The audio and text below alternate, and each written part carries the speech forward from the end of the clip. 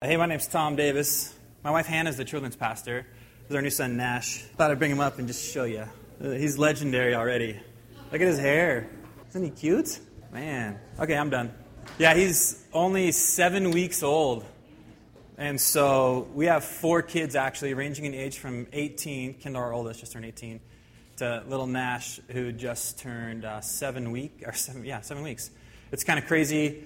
We have, if you take the first names of all of the people in our family, Tom, Hannah, Abby, Kendall, Sam, I think there's a picture of our family up here, or will be in a minute. It makes up the word thanks. So, which was totally unintentional. That's why we went with an N name and ended with Nash, named after Steve Nash. No, just kidding. But my oldest daughter is named after Kendall Gill, famous Seattle Supersonic. Do we have that picture of the rest of the crew? Oh, there we are. There's Kendall, and there's Abby, and that's Sam, and Hannah and I. And then I think we have another picture of Nashton, is his name. Nashton's super biblical. It means by the ash tree.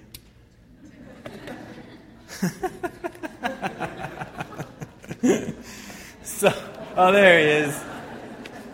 Good grief. Man.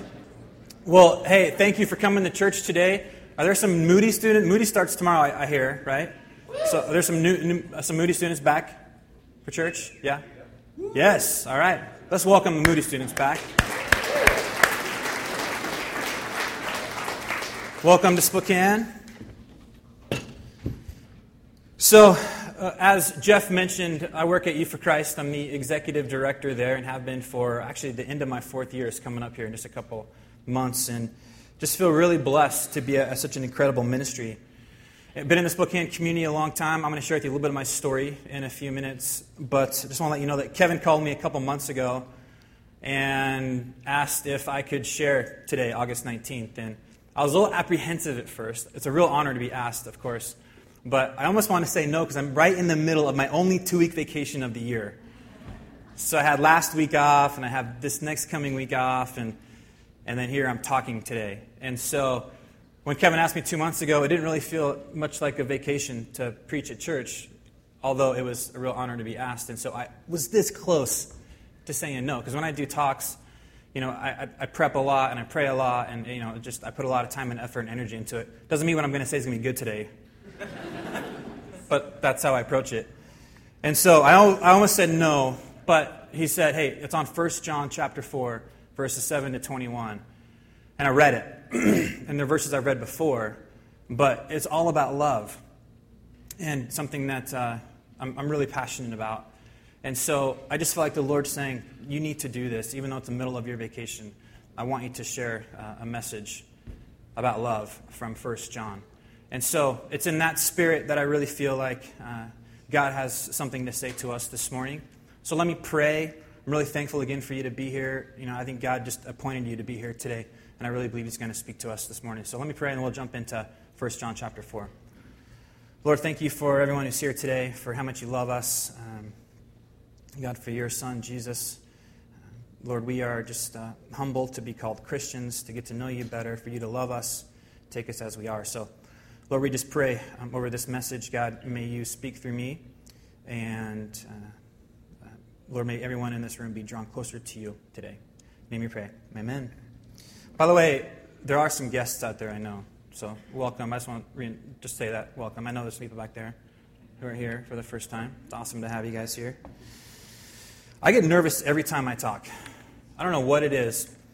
I've been in quote-unquote full-time ministry for almost 13 years, and I still get nervous. So it's a weird deal. But I don't know why I share that with you. I just want to make you just feel nervous with me or something. So, as I mentioned, we've been studying the book of 1 John over this entire summer. And the book of 1 John is really a fascinating book because John writes with a ton of candor, which I really appreciate. He doesn't really beat around in the bush, and he really calls Christians out in a lot of ways. And he really actually says to the readers of the book, hey, you may not be a follower of Jesus if you do certain things or if you're living a certain lifestyle. And I really appreciate that because I think we live in a culture in today's America where sometimes it's easy to live a watered-down version of Christianity. And sometimes, frankly, it's easy to claim that we follow Jesus when in actuality our life might be totally unlike anything Jesus would actually do. And John, throughout the whole book, repeatedly just calls us out. He says, for example, in John chapter 1, he says, if we claim that we walk in light, but we actually walk in darkness, we're liars. He says that if we claim that we're not sinners, that we have no place for God in our lives, because that's the whole purpose of God sending His Son Jesus, is so that we recognize that we are sinners and that we do have a need for Him.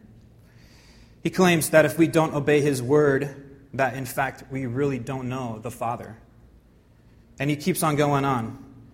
He says that if we claim to be Christians, that we need to love our brother.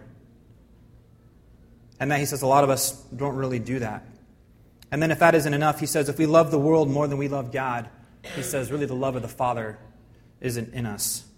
And again, I have to marvel at the candor of John just calling us out, saying, are you really a follower of God? Because the purpose of 1 John in many ways is to just reinforce this idea of if you're a Christian, you need to know that you're a child of God and that you are dearly loved by the King and that you have a purpose and a plan for your life. And that's what 1 John is all about. He wants us to know that as a child of God, we are assured of our salvation. And so, let's jump into 1 John 4, 7 to 21, and then we'll unpack a few things about it. So if you have your Bibles or iPhone, how many people don't bring the Bible anymore, just use your iPhone or your Android phone? Asia. Yes! I know, right? Okay, so, should be on the screen as well. Here's John. By the way, John is referred to as the apostle whom Jesus loved. He actually walked with Jesus. So, here's what he says. Dear friends, let us love one another, for love comes from God. Everyone who loves has been born of God and knows God. Whoever does not love does not know God, because God is love. This is how God showed His love among us. He sent His one and only Son into the world that we might live through Him. This is love, not that we loved God, but that He loved us and sent His Son as an atoning sacrifice for our sins. Dear friends, since God so loved us, we also ought to love one another. No one has ever seen God, but if we love one another, God lives in us, and His love is made complete in us. This is how we know that we live in Him and He in us. He has given us of His Spirit, and we have seen and testify that the Father has sent His Son to be the Savior of the world. If anyone acknowledges that Jesus is the Son of God, God lives in them and they in God. And so we know and rely on the love God has for us. God is love. Whoever lives in love lives in God and God in them.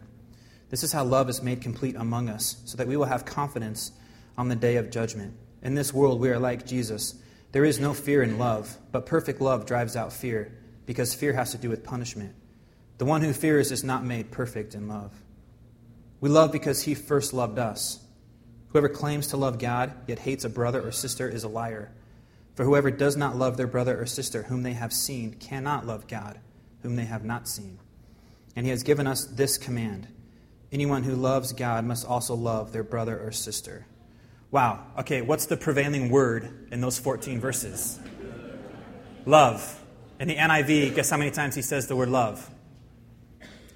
26 times he says the word love in 14 verses, which is incredible. I think what John is really trying to say to us is, when you are a child of God, you need to recognize that the single most important thing is to love God and to let God love you.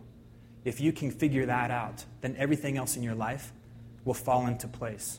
I love what Dallas Willard says, famous theology professor. He says, our highest calling and opportunity in life is to love Him with all our being. I love this quote so much because I love what Dallas is getting at here, that we have an opportunity to love God with all of our might and to let God love us. And then everything else in the Christian life, if we figure this idea out, should then rightly fall into place. So I want to explain what I mean by that. Excuse me. And I want to be really open and honest and share a little bit with you about how this is applicable in my own story. And so, and I hope it will speak to you a little bit. So I grew up in Spokane, went to Meade High School. Anyone else go to Meade High School? Yeah? Yeah. I don't have an unhealthy pride like some people like Kevin Longmire.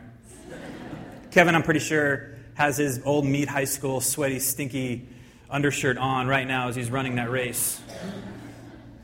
Kevin has an unhealthy pride in his high school.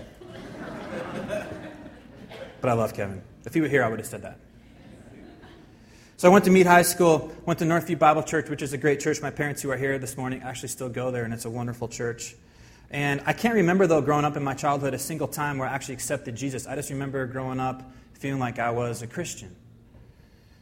And then I think back to my high school days, and to be honest with you, when I look back at my high school days, they weren't my shiningest moments as a Christian. I would say that I loved God, but I really oftentimes wasn't acting like I loved God. You know, whether that manifested itself in drinking sometimes or doing stupid things or swearing or, whatever the case may be, I wasn't always living the Christian life that I was probably called to live. And then I went to Washington State University after I graduated. That was supposed to get a bigger laugh than that. Anyone go to Wazoo in here? Yeah, hey, we got some cougars in here. Well, not an easy place to be a Christian, at least for me anyway.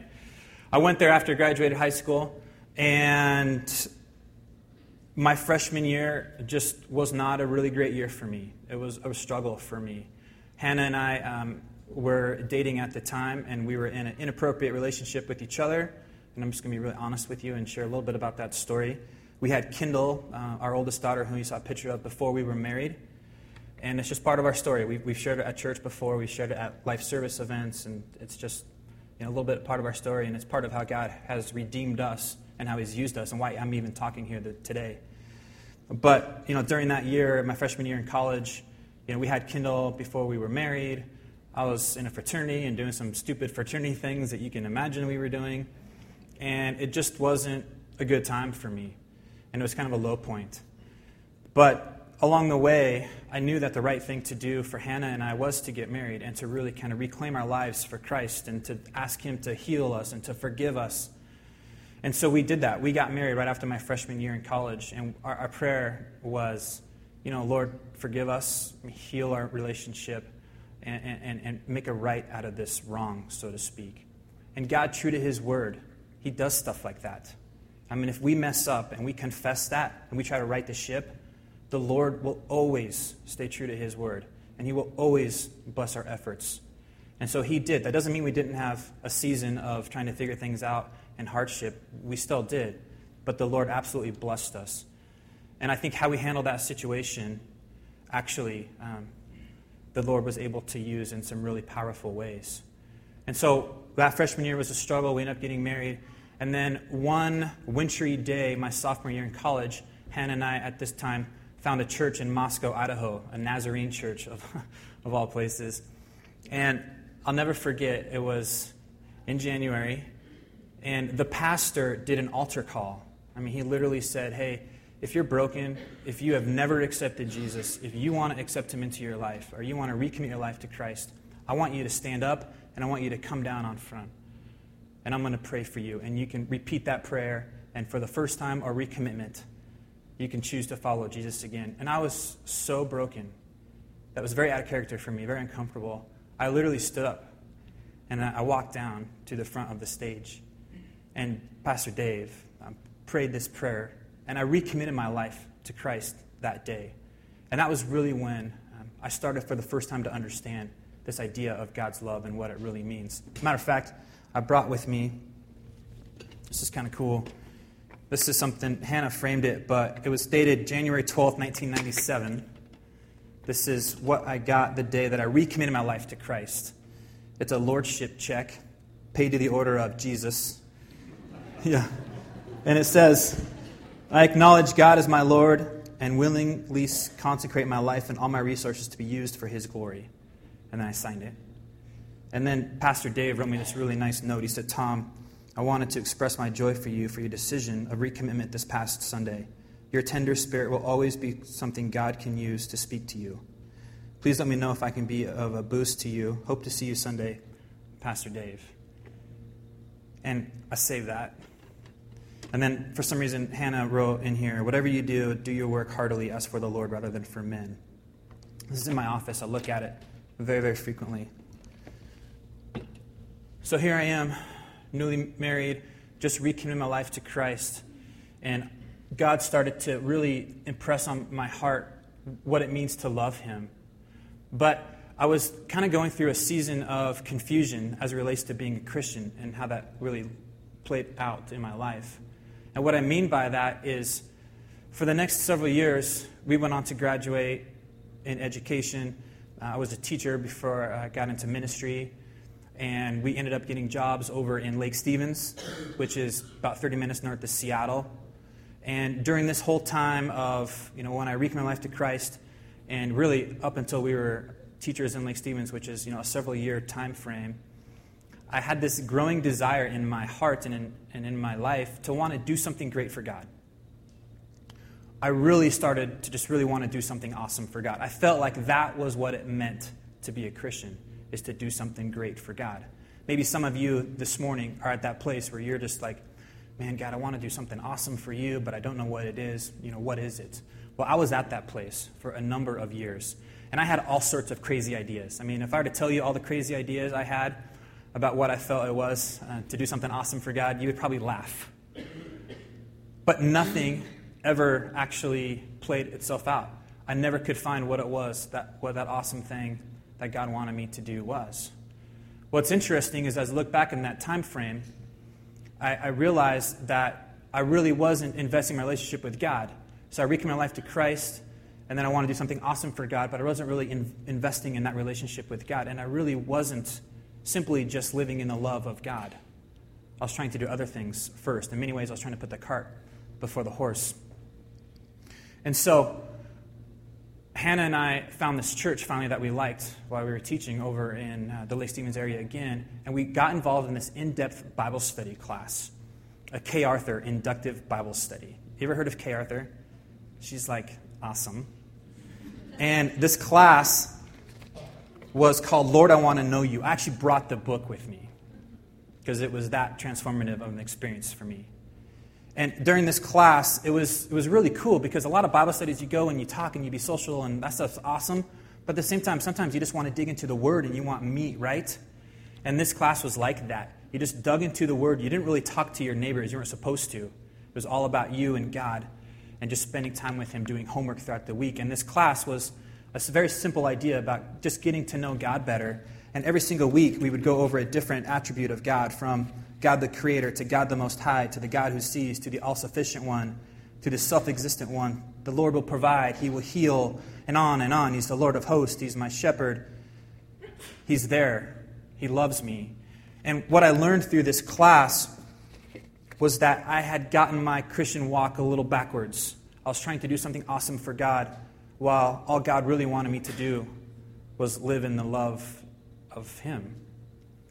And so what I had to do was I had to really let go of all of the great things I was trying to do for God, because they were just all dead ends. I had to let go of that.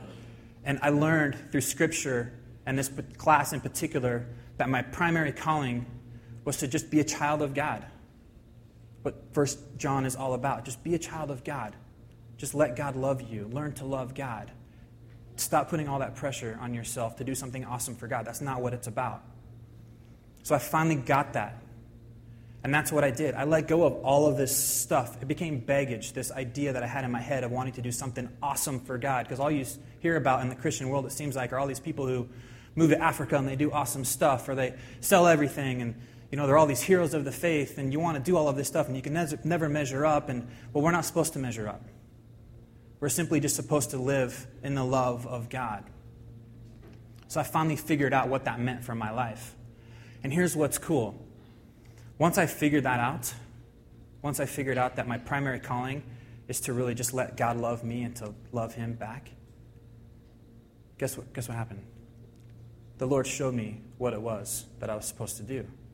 Literally, once I let go of everything and just concentrate my relationship with Him, the Lord showed it to me. I was teaching one day, and my vice principal came in and invited me to a Young Life fundraiser. Any of you heard of Young Life? It's a great youth ministry. Knew not much about it. So I went to this Young Life fundraiser, and I'll never forget. It was there yesterday. The area director was talking about how they wanted to start a brand new middle school club at the school where I was teaching. I was a middle school teacher, Jeff. I know it takes guts to do middle school, like you said. I'm crazy, I guess. I taught middle school math and science. And it was at this particular Young Life fundraiser where literally the Lord dropped on my lap this opportunity. And he said, this is the great thing I have for you now that you've figured out that you concentrate on me first, then I'll show you what it is I have for you. It was awesome. So I said, okay, Lord, I am ready now. I'm ready.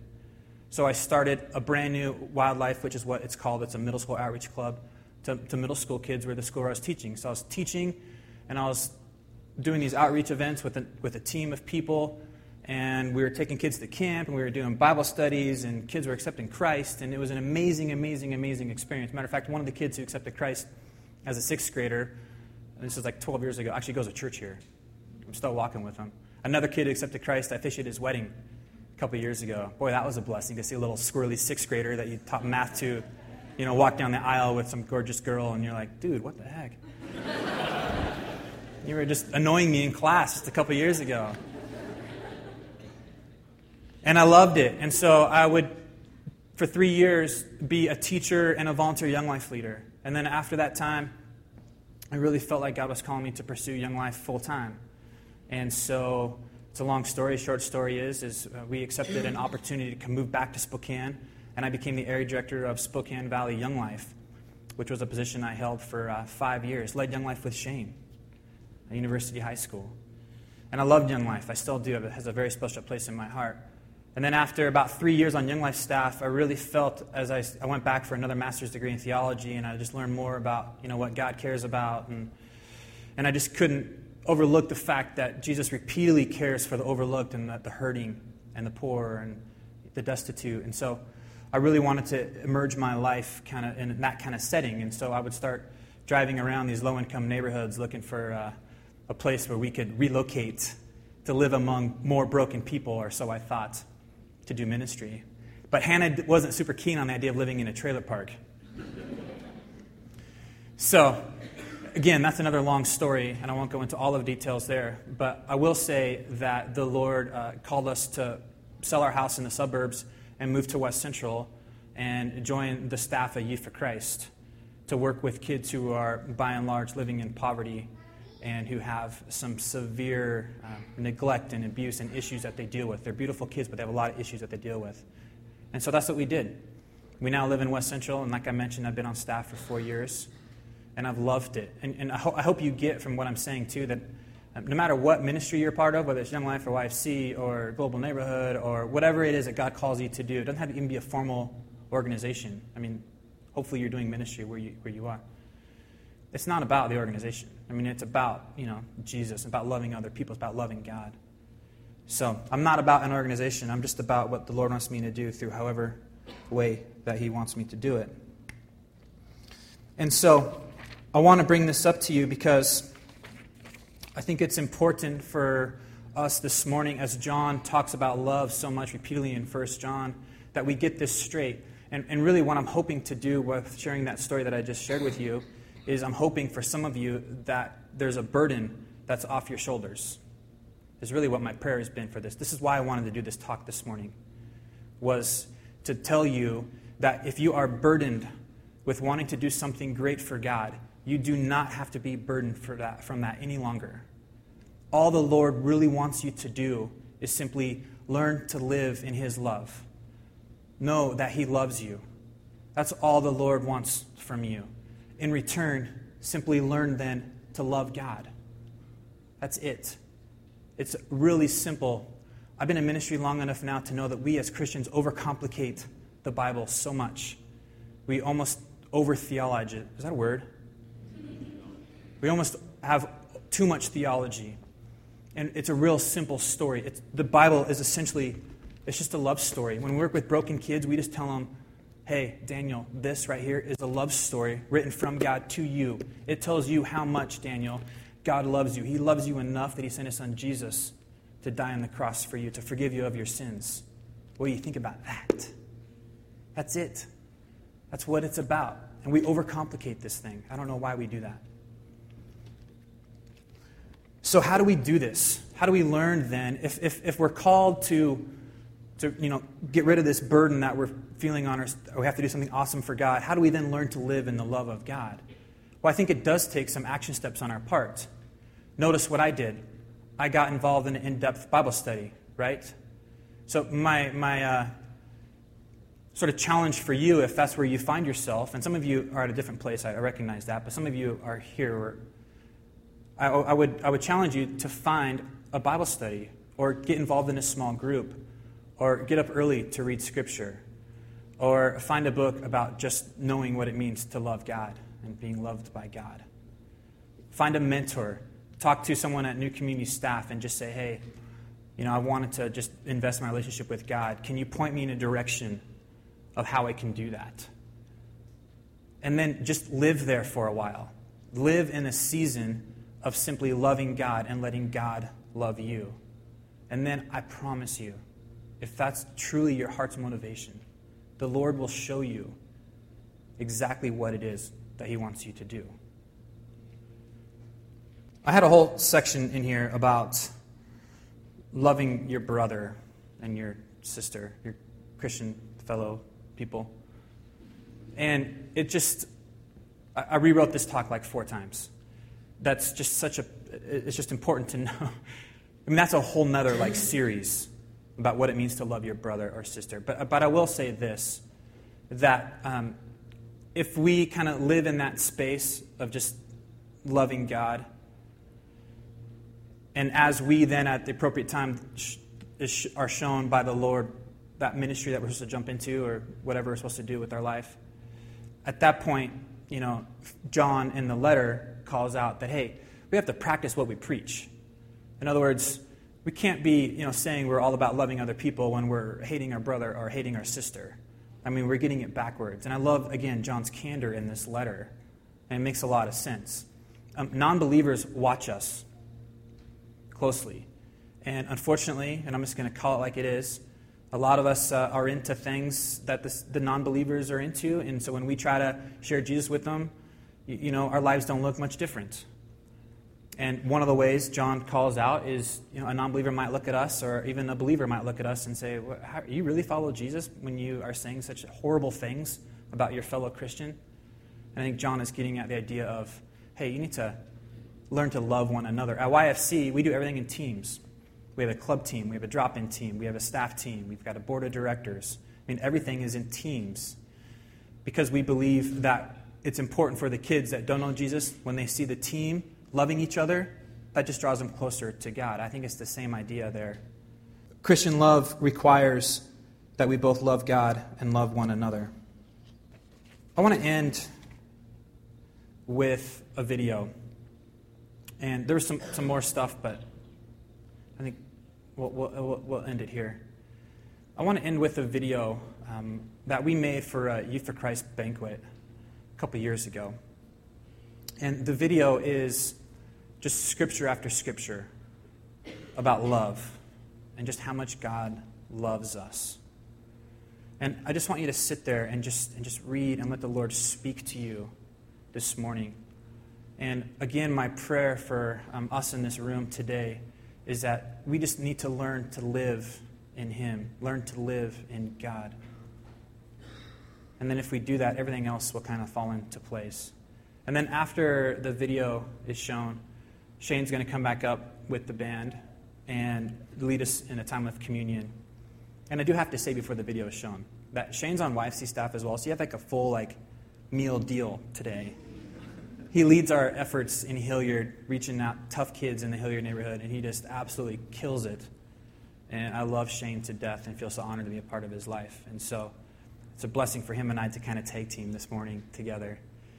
You'll notice, too, that this video, we made it for a YFC banquet, so you'll notice there are some pictures in there intermixed of some of our kids and some of the ways that we love each other at Youth for Christ here in Spokane. But my prayer, beyond YFC, obviously, is simply that the Lord will speak to you through it in some way, and that when you go home today, dig into the Word and just learn to love God better. Thank you so much. Let me pray, and then we'll show that video.